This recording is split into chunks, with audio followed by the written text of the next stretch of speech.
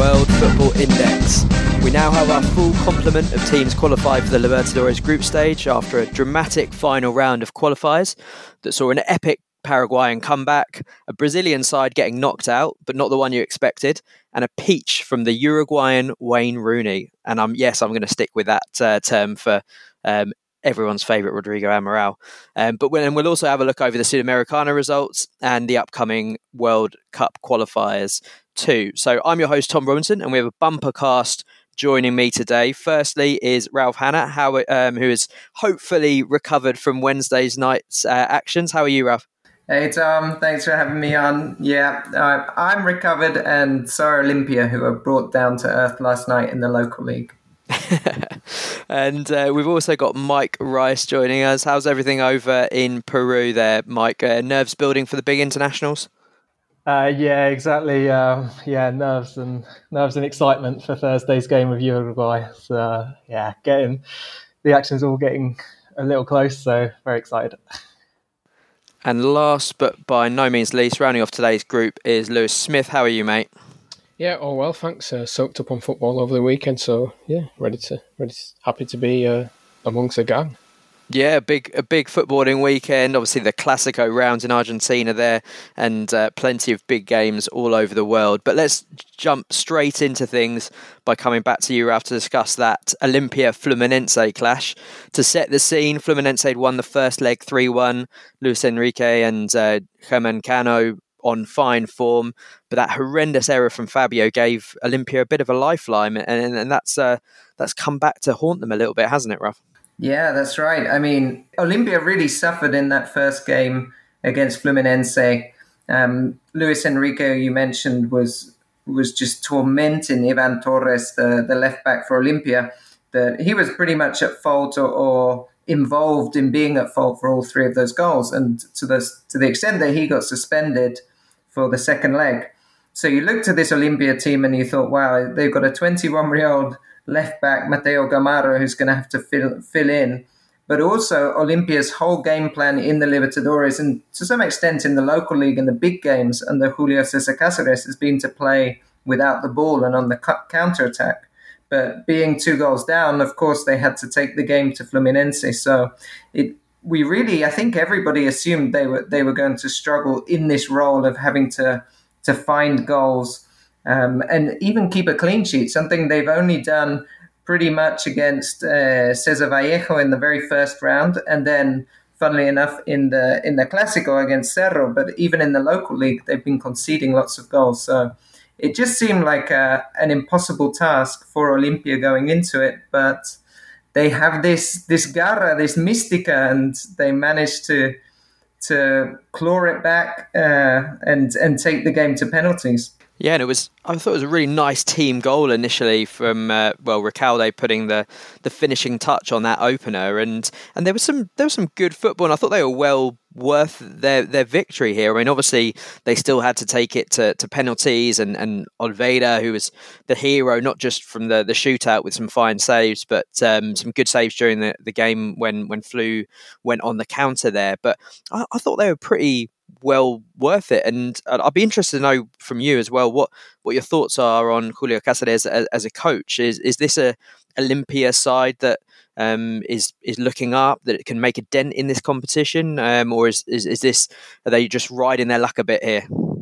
No, I think what we've seen from Julio César Cáceres is he's managed to do something which previous coaches, even Gorosito, who won the league with Olimpia, they couldn't quite figure out the midfield. They especially with Richard Ortiz in there. Richard Ortiz is now getting on a bit. He's suffered lots of injuries in his career, so he doesn't really have the legs. And finding someone that can play with him has been very difficult, because they still want him in there because of the experience, because he's so good at breaking up play.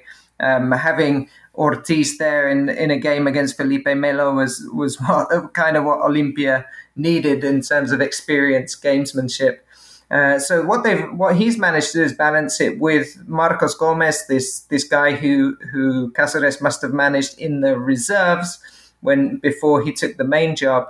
And Marcos Gomez has come in and really slot in very well to that midfield. But then also he's playing with Alejandro Silva and Fernando Cardoso, who aren't really typical wingers. They very much like to come inside, occupy space, more creative spaces. And they can play those kind of through balls that you would want from maybe an attacking midfielder, a 10, and that's worked really well as he's built that team. Because then what he does with people like Recalde and Delis Gonzalez is they can actually go and occupy the wide spaces that Cardoso and Alejandro might have vacated when they're coming inside to try and build play up. So he's got a really nice team working there. And what he does as well is very simple and effective. He's not trying to impose some kind of really detailed tactical system. It's often just quite direct football, but very efficient, and it's proving to really work. And I think the fact that this victory against Fluminense came after just a few days after winning the Clásico against Cerro, against a really good tactician in Francisco Chiquiase, that kind of suggested that Cáceres he's not just getting lucky here, he's really building something quite interesting on no budget, of course, because Olimpia are sanctioned by FIFA at the moment, so they're unable to sign any players. Yeah, well, I think they're definitely going to be a side that not many people are looking forward to facing in the group stage. And from a Brazilian perspective, Lewis, I mean, I know that we saw some violent scenes after the game where some of the Fluminense hardcore confronted and threatened some of the players there. I mean, what's the reaction been like back in Brazil, and is this being seen as a bit of a bit of a shock? Yeah, it's been a massive shock. I mean, in Brazil, they expected the teams in the competition to go far. I mean, only maybe America, the only side who wasn't expected to go far. But Fluminense, they were good last year in the competition, but no, the fact that they've been knocked out at this stage is a massive shock, and most of that relies on Abel Braga, the manager. I mean, his game plan from the start was a bit in question in the second leg. You're 3-1 up, try keep the ball, don't play into Olympia's hands, which they did by playing 5 at the back for starts and just dropping deep. Olympia grew confident in the game as it went on. I just thought if Olympia get a goal here, then we could be in for a shock, and that's exactly what happened. And yeah, they struggled to get any kind of like hold of the ball in the game. They lacked going forward, and that's what happens when they pick a back 5 and they lose numbers in midfield. Maybe with 4 at the back, 3 in midfield, they might have had a better chance trying to control the game away from home in a hostile environment, but that's not what happened. I mean, I spoke to Brazilian fans, and he was echoing about Abel Braga, saying he's not the right coach for Fluminense, which is not good only a couple of months into his tenure. But I mean, in Brazilian football, they sack managers left, right, and centre. So I mean, he's already put himself under massive pressure. I mean, in the state championship, they've been doing fine. They came top of the Rio State group, so that the performances have been there in that competition, but automatically losing in the biggest game of the season already has not gone down well with the Flu fans. Yeah, and I think as well, there's something that we have to mention, and definitely filing this under things you love to see is a Felipe Melo missed penalty as well. So I think that was. I mean, it's a shame that we're not going to have his shithousery for the rest of the tournament. But and I think there was a moment fairly towards the end of the game where he came in pretty hard on someone. Was a bit lucky, maybe not to have seen a worse card, but that's very big drama happening early doors. Mike, did you see much of this game at all? Yeah, bits. I mean, Lewis and Ralph might be able to go into a bit more detail on it, but I thought Olympia, their wide play was fantastic as well. Like Lewis saying that Fluminense were backing off and sitting very deep, but at no point did it look like Olympia were ever just throwing the ball in the box and hoping for the best. The delivery was great from a wide area, and it seemed to really put Fluminense under a lot of pressure. I don't know if that's something that Fluminense is a weakness for them in their league. I don't watch enough of them to know, but Olympia looked very good going into the second round, and having that second leg, and having that home crowd behind them with the away goal, and really did help them out. Yeah, I think that's what Julio César Cáceres had noted from the first half. So what his first change early into the second half is he brings on Guillermo Paiva, who's their really one kind of big striker. Well, they have Walter Gonzalez as well, who ended up coming on at the very end. But Paiva's been this super sub they've been using to come in and really like put himself about in the box. He's a bit of an aggressive player, quite physical, and he brought him on for Alejandro Silva, which was quite interesting. So at that point, it was to make sure they have more of a presence in the box, because I think he might have noted some of that weakness during the first half. Yeah, certainly. It looked that way, and it all contributed to a great victory for Olimpia there, and really got this Libertadores off to a flying start, really, and getting everyone psyched and pumped for the group stage now. So moving on to another game that also went to penalties, but this time with the Brazilian side prevailing. America Mineiro surprised everyone by edging out Barcelona after two fairly dull nil draws. But out of the two Brazilian sides in this round, I'm sure I wasn't alone in thinking that America would be the one that went out, away at last year's semi-finalists. But perhaps this is yet another sign that maybe we shouldn't underestimate America just yet. Lewis, what are your thoughts on America? To be honest, they didn't really impress me that much. No, I mean, the fact that they're even in the competition to start with is a miracle. I mean, they sneaked in, I think, on the last day, which was crazy. I mean, they lost the Libertadores qualification in Brazil last year was just mental. I mean, some clubs are fighting relegation, but also one win could take them within contention for the Libertadores places. That's how crazy it got. But America did lose the manager halfway through the season, who ended up going to Grêmio, and they replaced him with Marquinhos Santos, who's there now, and he turned the form, kept it going, and managed to qualify on the final day. And that set up that exciting tie with Guarani last time out, which, to be fair to America, in the first leg they dominated, but they just couldn't find the cutting edge in front of goal, and then they managed somehow in the second leg to pull through after going 2-0 down, which was just crazy in general. I mean, Wellington Paulista, a 37-year-old, pulling them through, says it just adds more spice to the story. And then they're coming up against last year's semi-finalists, Barcelona. I mean, I didn't expect them to, especially after the first leg, I didn't expect them to get through, especially away from home. But Jailson, the 38-year-old keeper, made several saves to keep his side in it, and then became a hero in the penalty shootout. Yeah, he had a fantastic game in general. I thought, really kept his side in it with some good saves right from the off, and made the all important save from Quinones in the shootout. Mike, I don't know if you saw the penalty shootout, but what were your thoughts on some of the fairly interesting and eccentric run-ups that we saw from the likes of Wellington Paulista and Iago Maidana and players like that? Yeah, it was interesting to see, especially as like the lack of sort of composure they've shown throughout the two legs. Obviously, the American didn't seem too confident in front of goal. They created so many chances, so many way off target or just wide. So I wasn't expecting such confidence going into the penalties, really.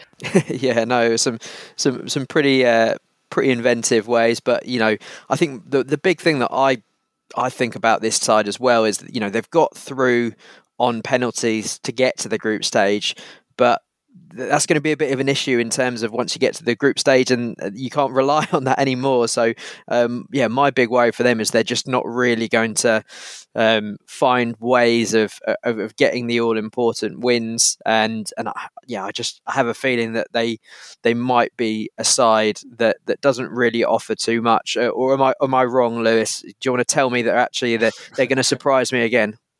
Well, you see, you never know. There's not really any pressure on them because they're normally a yo-yo side. They get into Serie A and then they go straight back down. But this last season was different, so who knows what to expect when the pressure's off. I mean, if they're playing against some of South America's top sides, there's no pressure on them. I mean, them being there already is a miracle in their eyes. So they're just going to try and enjoy the experience rather than let it get to them. And just take it from there. It'd be interesting to see how it affects him in the league next season. But then again, I think there's only one side from last season who's not playing in continental action, which is just crazy. I mean, the Brazilian sides take up too much space.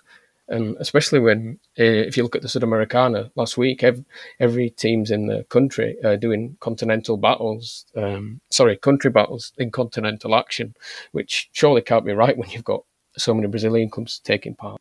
Yeah, it definitely feels like there's a bias that we may have mentioned on the show before in terms of the amount of Brazilians. I think 8 sides this year, and I think that for the benefit of the tournament, it's always good to have a bit more diversity there. But Ralph, you saw America put out Guarani in the previous round. What was your take on them? Well, similar to you guys, I wasn't particularly impressed by America Mineiro. I think this team is, we mentioned some of the ages there, it's a very experienced team, but it didn't seem to have a much kind of vibrancy, fluidity, much attacking kind of interest to it.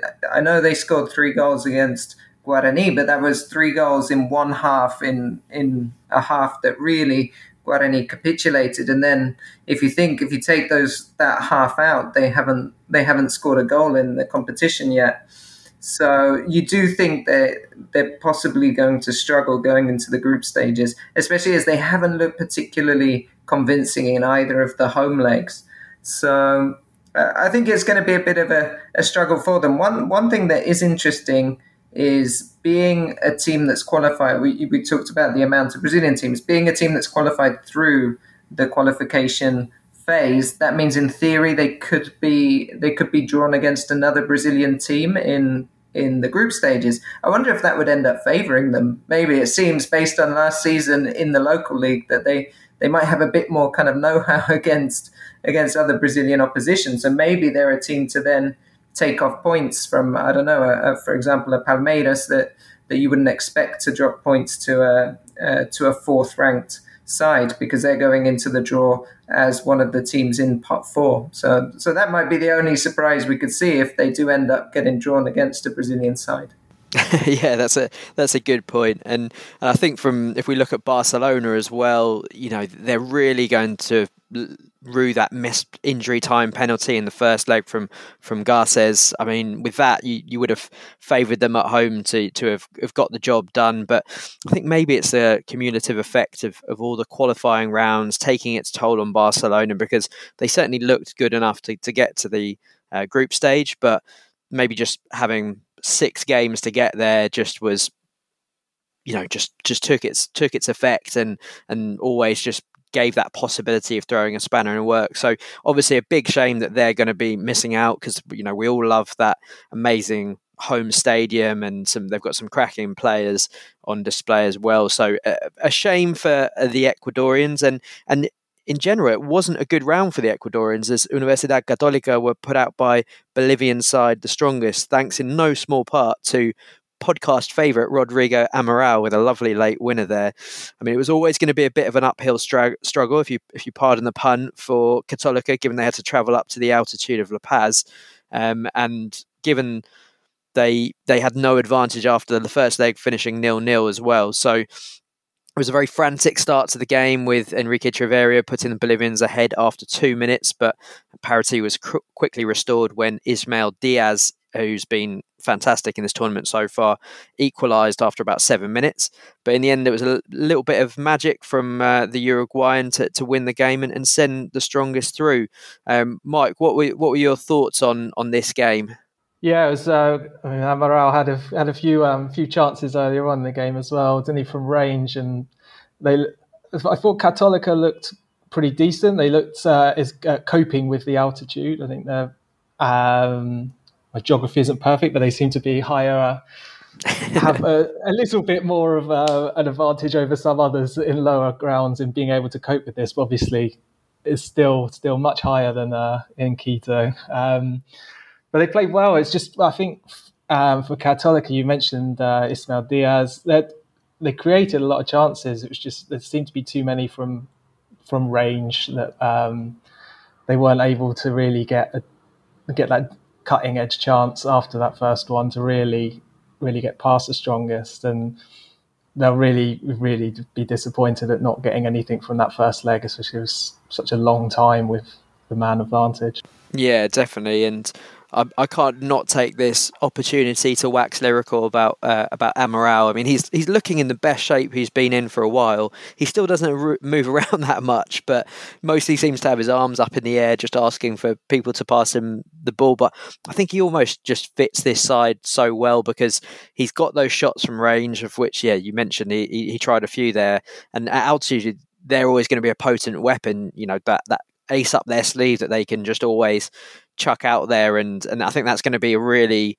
profitable weapon that the strongest have there, and obviously he also probably gives them a bit more class when they're playing away as well. So from a player that, you know, we've done scouting spotlight podcasts with Austin before, and we had no idea where he was kind of going to go, whether he'd go on to Europe or whether he was going to bounce around Libertadores outsiders, which it's definitely seeming like it's the latter. But he was a player who's so gifted when he broke through as a 17-year-old for the Uruguay under-20s back in 2015, and was looking absolutely excellent for them in the next iteration of that squad in 2017, along the likes of Betancourt and Valverde, Rossi, De La Cruz, a really star-studded team that went on to finish third in the Under-20 World Cup. But it's all been downhill since then for him, and this was just such a brilliant reminder of what he can do on a football pitch. It was such a brilliantly taken goal as well, I thought. You know, the ball was chipped into him, lovely chest control that sort of on the turn to loop it over his marker, and sort of managed to hold off one guy. Got a bit lucky when he was going past the next defender, but then just rifled it past the keeper on his left foot, and just absolutely amazing scenes there to win it at the end. So yeah, I for one was very happy for the Rodrigo Amaral cameo in the Libertadores, and yeah, looking forward to seeing more of him in the group stage. Ralph or Lewis, did either of you guys have any extra thoughts on this game before we move on?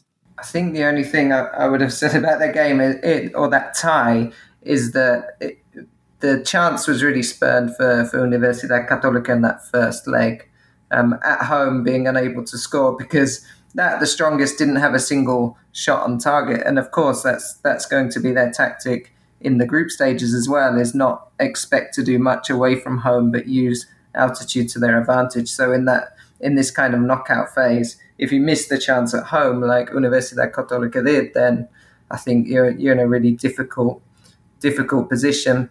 And just, nice for Ismael Benegas, the Paraguayan central defender who's now at the strongest. He won the Bolivian Clausura, I think, with Wilstermann a couple of years ago when they got into Libertadores, and now he's at the strongest. He's actually won a lot of titles back in Paraguay, very experienced, played for Libertad for a long time. So he's gone into Libertadores and Sudamericanas in the past and has that experience. So nice for him to get another crack at Libertadores group stage. Yeah, definitely. Always with the Bolivians, it's always going to be that home advantage, and there's usually some interesting players who've got journeyman stories around the Americas that are always worth checking out. So, you know, one of the staples of the Libertadores, and great to have them in the group stage.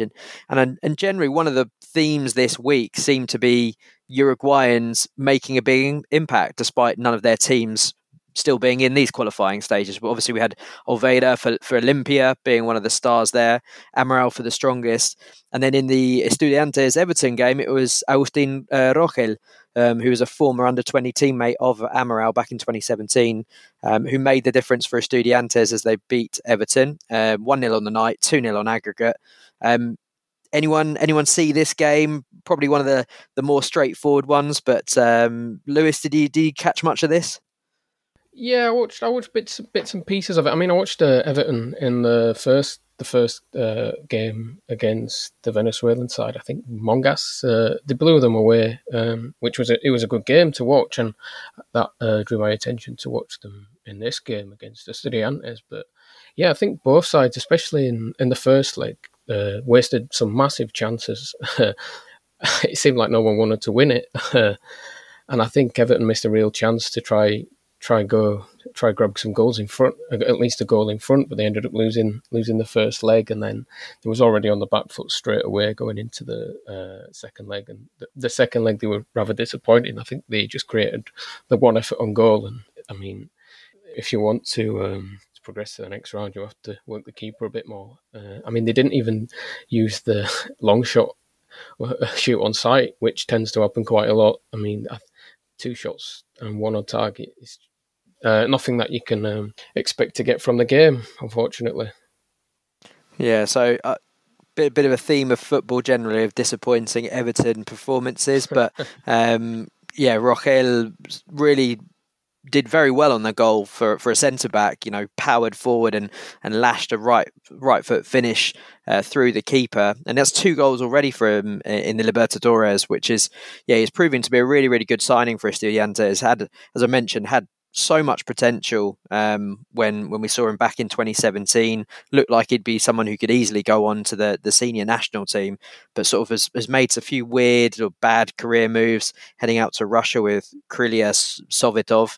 I think that was the first time I'd ever heard their name when he joined them, and then went to Toulouse, where he broke his collarbone on his debut, played a bit in that first season, and then COVID happened. So he's kind of had the wind taken out of his sails a bit, but he's looking really good for an Estudiantes side who are going pretty well in the league. Recently lost to Boca and just drew with Gimnasia in the Clásico the other day. But I think they're going to be a solid side under Zielinski and are going to be tough to beat.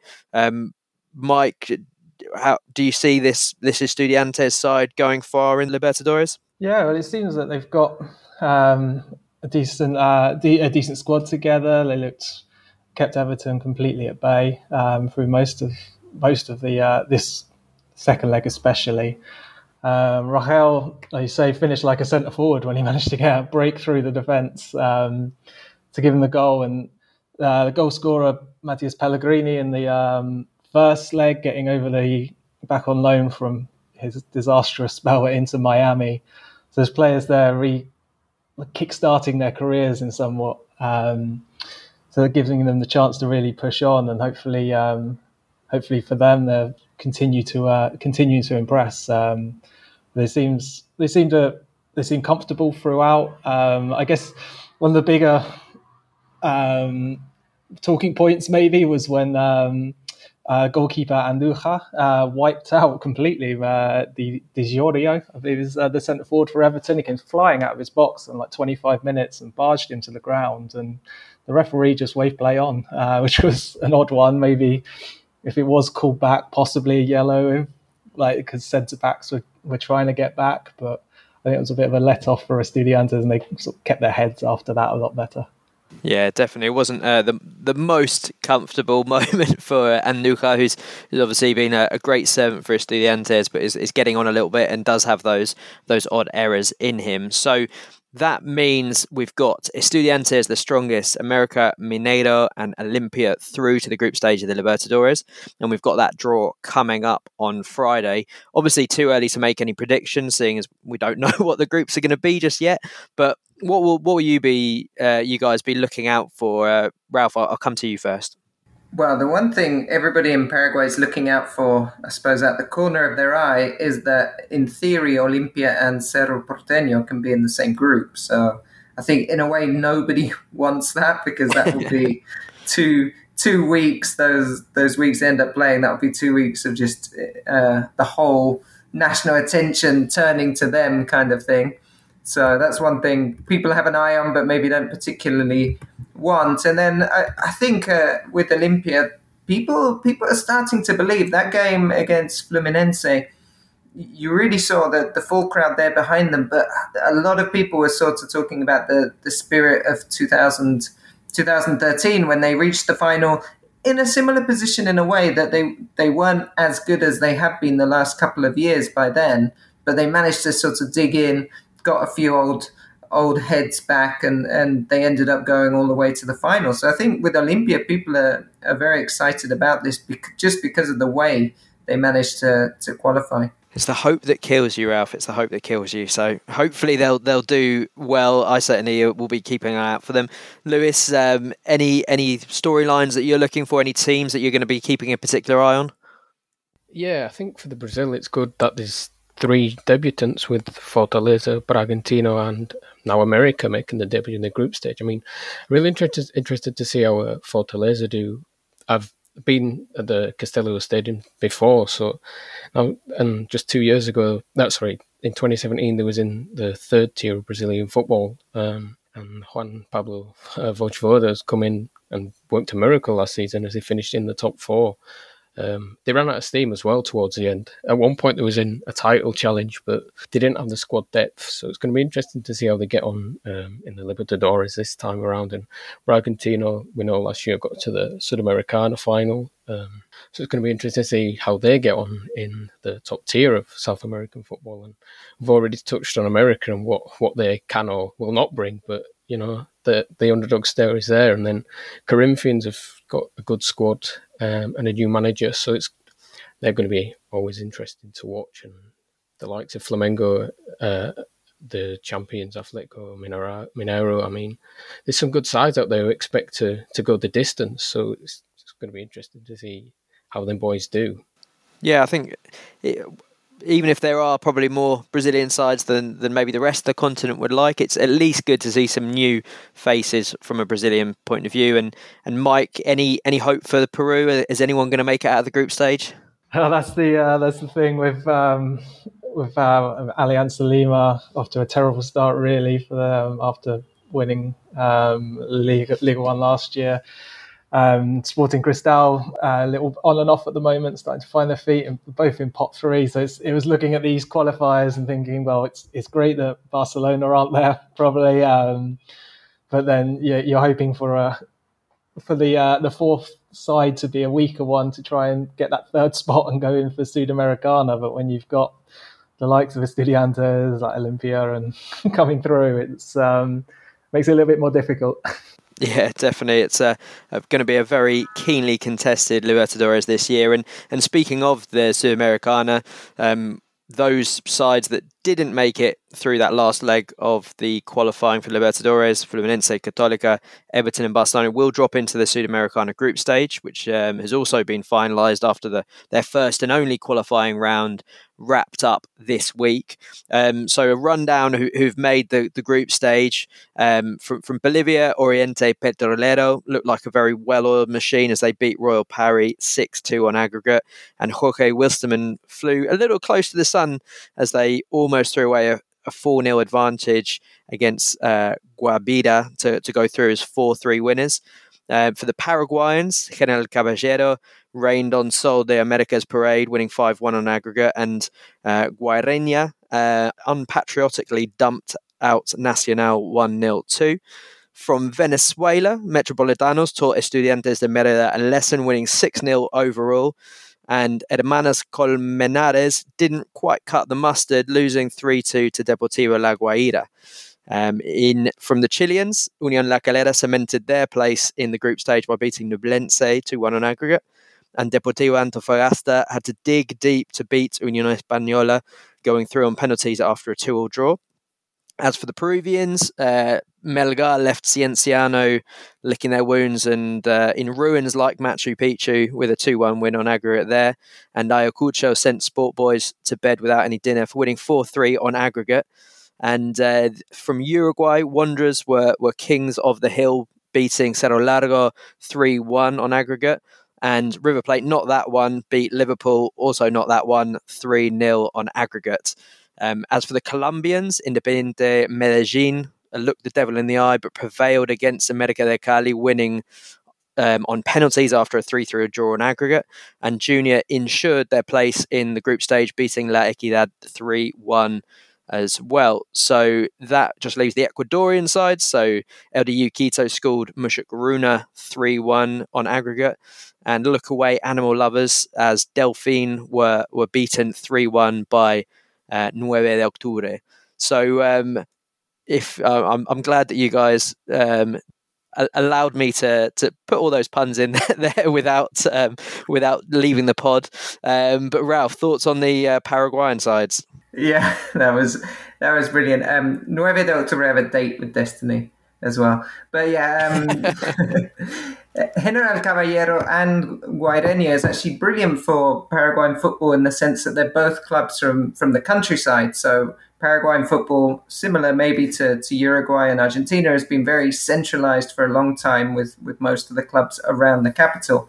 General Caballero ended up having to play their games in Asunción, in the capital, because their home stadium isn't fit for purpose, even for the local league at the moment, but hopefully will be soon, but definitely not for CONMEBOL. So that home game they played against Sol de America, they actually had to travel 250 kilometers to go and play it, whereas Sol just had to go up the road from Villa Elisa. But they've got a really interesting side. I mean, they have Santiago Salcedo, who's the all-time top scorer in Paraguayan football by a country mile. He's got over 150 goals. I think the closest to him has about 110. And he's done well in Libertadores in the past, and also Sudamericana with Cerro. He was at Cerro Porteño for a long time. I think he finished top scorer in the Libertadores once with them. And then the Sudamericana, I can't remember, it's 2012 or 13. I think it's 2012. They went quite far with Fossati as the manager, and he was their key striker there. So that's a really important player to have going into this group stage. But then they have some really interesting younger players. So they have a guy called Junior Maravel who plays up front with Salcedo. He's kind of been at Cerro youth team. He ended up in, I think, Capiatao somewhere. And he's always looked quite good, but not quite the finished product. But maybe under Salcedo's wing, he can do something this year. And then they have a guy called Ezequiel Aranda, or some people call him Elias Alfonso, because he goes by both his mother's maiden name and his father's name, so it's all a bit confusing, but most people are calling him Ezequiel Aranda. He's been at Libertad. He's come through the youth system. He's played Paraguay under 17s, I think. He's early 20s by now, but he's played on the right wing. He scored the winner against Sol de America and looks a very good player. So that's quite an interesting team they've built up. And then for Guaireña, it was really nice to see the players. The players were almost in tears as they passed against Nacional, partly because I think Nacional were the strongest side of the four Paraguayans in the Sudamericana, but it was also because they'd missed out on this stage last year, losing to River Plate, so they didn't get the chance to go into the group stages. So the players were very emotional at the end, as again, Guaireña is a club that's only existed for about 4 or 5 years because they came through regional football, and you still have one player there called Carlos Duarte who was playing regional football with the club, and he's progressed through all the ranks all the way to Primera, and now he's still in the squad as they make kind of true continental competition, because I think nobody really counts these games, at least locally, as the Sudamericana the real thing, because you're playing clubs that you often play in the league. And then also I've heard they're getting a bonus of players of about 80 million guaraníes each for getting to the next round, which is, of course, very important for that kind of level of football. So it was a really nice kind of fairy tale story for both teams that get to represent Paraguay in the next round. Yeah, that's fantastic, and certainly a club that I didn't know a lot about, so that's really interesting, and I'll be keeping an eye out for them. And I think the Sudamericana more and more these days are producing those storylines that, a bit more left field, a bit more interesting, and those who like their deep cuts for South American football, it's a good competition to watch. Mike, what are your thoughts on the Peruvian sides that got through there? Well, the Ayacucho going through with Sport Boys was a crazy second leg after being 2-0 up. Sport Boys come back, draw the tie level, have a man sent off. Ayacucho get back the advantage. All played in the National Stadium. And the first game Ayacucho had to play up in Huancayo. I say a bit of a trek, around sort of 200 kilometers away, just as their stadium doesn't have floodlights, so it isn't available for evening games. So I had to move across. They'll go in with the same hopes I think Huancayo did last year, of just looking to get something out of it. They're defensively very poor at the moment. They've struggled at times domestically. But they've got a decent attack coming forward, especially with Christian Teixeira, who's been brought in, who had a bit of time up at Vancouver Whitecaps. He's a decent little player. I think he's well known around South America, and he's provided a lot of quality up front in those sort of forward areas. So they've got the ability to attack quite well, but I think the squad wise they're going to struggle going into the going into the tournament. And most of the hopes lie with Melgar, knocking out Cienciano, Cienciano had been decimated, really, their squad from last season. So many players leaving after an impressive season. They've had to rebuild completely. They've done it very well, but they just haven't had the time to get together and organise themselves quite as well. Whereas Melgar, again, there's so many transfers happen as contracts expire at the end of the season and players are moving around clubs in Peru. But Melgar are one of those ones that just they have what they want. They have the squad that they need. They have the style of play that they like, and they just add small pieces each year to try and improve it. They put a lot of emphasis on their young players coming through. I think their defence in the second leg, I think their average age was about 21, with very little first team experience between them all, but still managed to play well and get through into the Sudamericana group stages. They're a strong side, well organised. Players like Paulo Reina, left back, has been a real big standout in the league.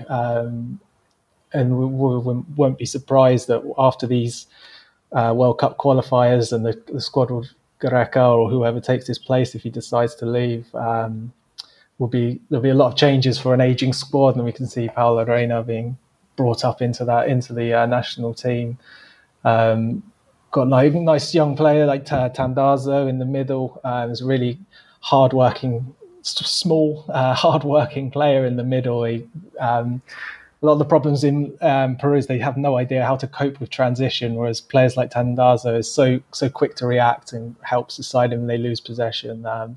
It will provide a lot of support to that team going in, and they did well last year, missing out, just finishing second in their group behind Atletico Paranaense, if I pronounced that right, from Brazil.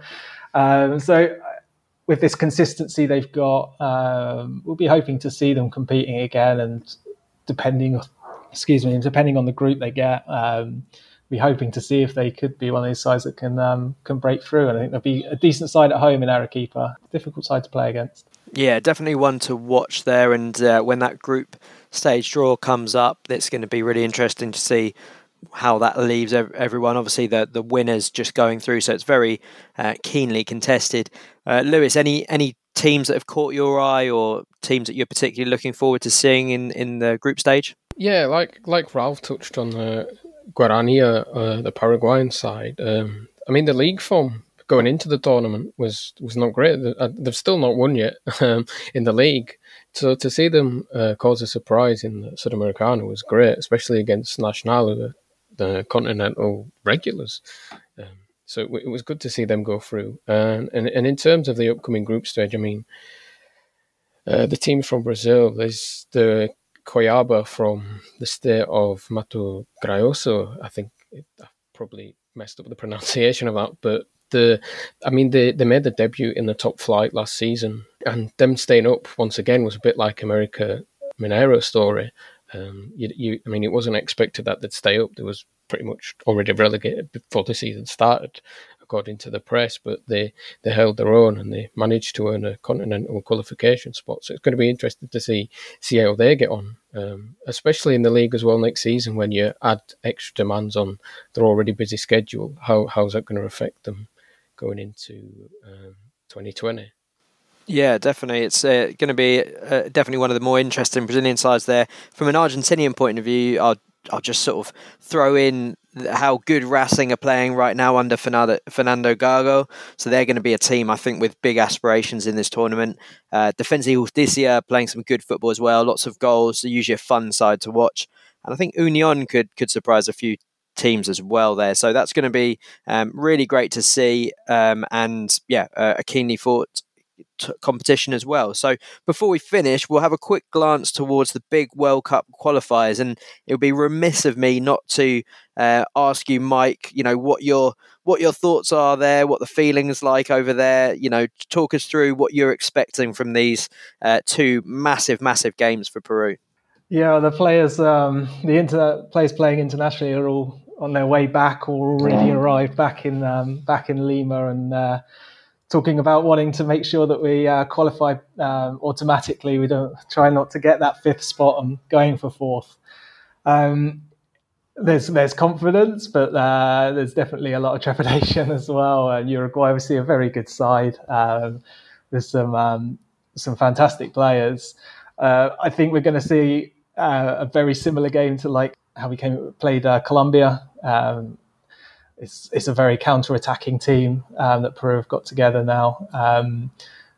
There's majority of players are all fit. Lapadula, luckily, he's been going through a lot of difficulties over in Benevento in Serie B after wanting to leave the club in the January transfer window. He wasn't playing within the side. In the last qualifiers, he broke his nose, and it's not completely recovered. But we're hoping he'll be ready to play. He's been managing to get games again. He's back within the side in Benevento, so he's had some bit of match practice, which will be vital. Him, Carrillo, and Cueva as our front three is exactly what we need for these games. We can't afford to miss any of them, really. Going into this Uruguay game, if Uruguay get the first goal, I think it's terrible for Peru. We're going to need to hold on and try and find those counter attacks with that we can get. And when we play Colombia, it's just that one chance, and they took it. Edison Flores with the goal. That's what we'll be looking at, and one eye will be on the Brazil game, hoping that Chile don't get anything from that at all. Then going into the Paraguay game, hoping that Paraguay won't be putting up much of a fight, really, in that second game. Yeah, what I'm thinking though is if Peru do come out with that counter-attacking style, and if Uruguay think, well, actually, probably a draw here is fine as long as we don't lose, I wonder if that then sort of cancels each other out, and then it's all big on the Paraguay game. Is there a danger there of taking the Paraguay game for granted, Mike? Do you think that it would be a risky strategy to sort of think, okay, well, that's the game we're going to target, or do you think they'll actually have to come out and try and get the win against Uruguay? Yeah, it's definitely a risky strategy. I don't think we can really rely on getting the result in Paraguay, which I think a lot of the media in Peru is focusing on. Oh, it'll be okay if Chile lose to Brazil. We've just got to win in Paraguay, and they have nothing to play for. Being creative hasn't been a particular strength for Peru in their build-up play this season in this qualifying phase, and when the stakes are high, lots more mistakes creep in. The Ecuador game, when we have fans back in the stadium for the first time in a long while, the occasion seemed to get to them immediately. A really early mistake was made by Cayens for Peru to go one down. It was unthinkable almost because of how well he's been playing and how composed he's been. But I think the occasion can get to them, and with so much on the line for this squad, I think so many of them this is their last chance of a World Cup. They'll be coming towards. It's an aging squad, really, with some of these, especially the first 11, and that forward line especially. So there's a lot of pressure to get through. Hopefully, Uruguay don't just sit back and force us to come out. I think that's what Uruguay will probably do, but it's going to be difficult to see them being that creative. You're going to need Christian Cueva and players like that to really be on their game. And Canchita, he plays for Sporting Cristal, I think will probably take the space of Yotun, who's been out of a club for a while and has recently come back to Peru with Sporting Cristal as well, after leaving Cruz Azul in Liga MX. He's been on great form, Canchita, so hopefully he's a bit more of a creative central midfielder. So if Gareca decides to go with someone like him, then maybe there's that chance to really put Uruguay under pressure. But Yeah, there's a lot of nerves going into these two games. I can feel it coming through already. So my thoughts will be with you on that day. And Ralph, do you think that Paraguay could be kingmakers here in this qualifying stretch there? Do you think they can spoil Peru's party maybe? I really doubt it, but you never know, because Paraguay looked pretty bad during the whole Berizzo era, but there was always this sort of organization. You could see he was trying to build on like this defensive base and then build from there. And since Barros Schelotto has come in the last 4 games, Paraguay's been a nightmare. I mean, it's kind of just been chaos. I haven't quite understood the tactics. I don't think the players have. It's the same group of players that didn't qualify for 2018. It's pretty much the same group here, and they're obviously unable or have been unable to do it because Paraguay's already out. So everything points towards that they won't be able to do it. But knowing that Paraguay, they just needed to beat an already eliminated Venezuela at home in their final game in 2018, which of course they managed to lose and not qualify for 2018, and I think it was Peru that went at their expense. So now with Peru at home to an eliminated Paraguay have never won a World Cup qualifier in Lima, so this could end up just being the time to do it for some of these strange football stories we have. But on form, there really is no real suggestion Paraguay are going to do anything in these 2 games. In terms of the squad that's been called up, it's similar base of players, but what we've seen from Barros Schelotto is he is going to try out a few new players, and one particular player he's called up from Paraguay is Robert Morales, who's the top scorer in the league at the moment and is looking very good, and we're hoping he partners him with Julio Enciso, who's also top scorer in the league. I think they're joint top scorers, or there's 1 goal difference, who's the 18-year-old at Libertad that's been so exciting. So that will be at least a bit of hope of what's there for 2026. But other than that, Paraguay haven't looked very good at all. Yeah, definitely some exciting forwards to give you a bit of hope going forward. And if I had to put a gun to your head now and say who's going to qualify for the for the World Cup, who would you say, Ralph? Oh wow. I mean, Uruguay always get there, don't they? So I think you've got to assume Uruguay are in there, and then what are we between kind of Peru and Chile, really? Well, I think Peru will do it, knowing that Paraguay aren't going to offer enough. So I think it's unfortunately for Chile and Colombia, who still have that very, I suppose, slim chance. I don't think they're going to do it. So we'll stick with what we've got at the moment, the top 5 as it stands. Very diplomatic, I think. And and Lewis, what about you? Do you think there's any way that Colombia can sneak through, or Chile can pull off a historic performance away in Brazil? It seems unlikely, but we've seen stranger things happen. Yeah, we have seen stranger things happen, but I just don't see the table changing. But it is South America, so I mean, there's a lot of things that can happen. But I mean, Colombia really shot themselves in the foot in the game against Peru when they wasted so many chances and then they were sucker punished on the counter attack. I mean, they haven't scored for so long now. I mean, that's their main point. They have to score first before they do anything to even stand a chance. I mean, they're playing Bolivia, which they would expect to beat, but then you never know. After the game against Peru last time, I don't know what to expect with them. I mean, they had so many good opportunities, and the one chance Peru had, they took. And then Venezuela away is never a straightforward game anyway. I mean, Venezuela, it depends which side turns up. One day they're really good, and next they're really bad, and they're hot and cold, and they'll be fighting to not finish bottom of the group. Something that adds a little bit of incentive on their behalf to try and not finish bottom. Same with Paraguay, which maybe they could cause an upset, but like Ralph says, I've been following Paraguay national team for a while, and they've been so frustrating to watch. I mean, I watched the friendlies building up to the qualifiers, and then when it came to the qualifiers, they were just so disappointing and frustrating. So I don't expect much from them. So it's going to, but like you say, nothing's a foregone conclusion in South American football. That's for sure. Yeah, I think for Colombia to get through, they're going to need an absolute meltdown from Peru, and as you guys have said as well, I think Chile have probably left it a little bit too late. But again, there's some positive signs of rejuvenation in that squad, so maybe they'll be focusing more on the next campaign.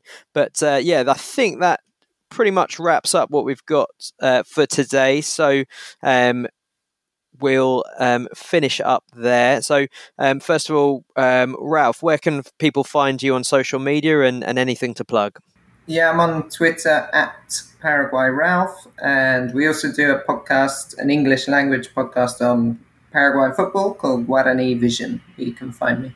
Yeah, definitely make sure you check that out. That's always a really good listen. And you, Lewis, where can people find you?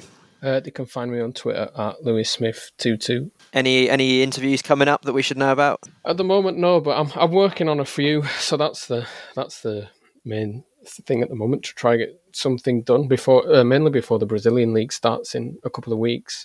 But I'll have match previews on who scored when that eventually gets underway.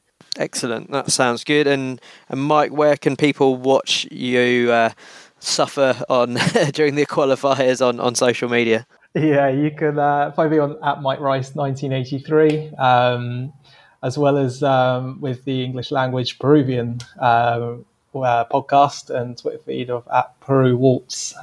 So you can, wish us luck and see how we're faring. Yeah, well, I'm sure everyone will be sending you good vibes, except maybe some of the other Chileans and Uruguayans and maybe Colombians, but I'm sure you'll have most of our listenership support behind you. And you can find me on Twitter at TomRobbo89. Got a piece coming up about River's young midfielder Santiago Simon for Y-Scout coming up soon, so be sure to check that out. And obviously as well, make sure you follow the World Football Index for all the latest. So once again, just a big thanks to our guests and all our listeners. Look forward to the next one where we pick over the bones of the World Cup qualifiers. So see you all then.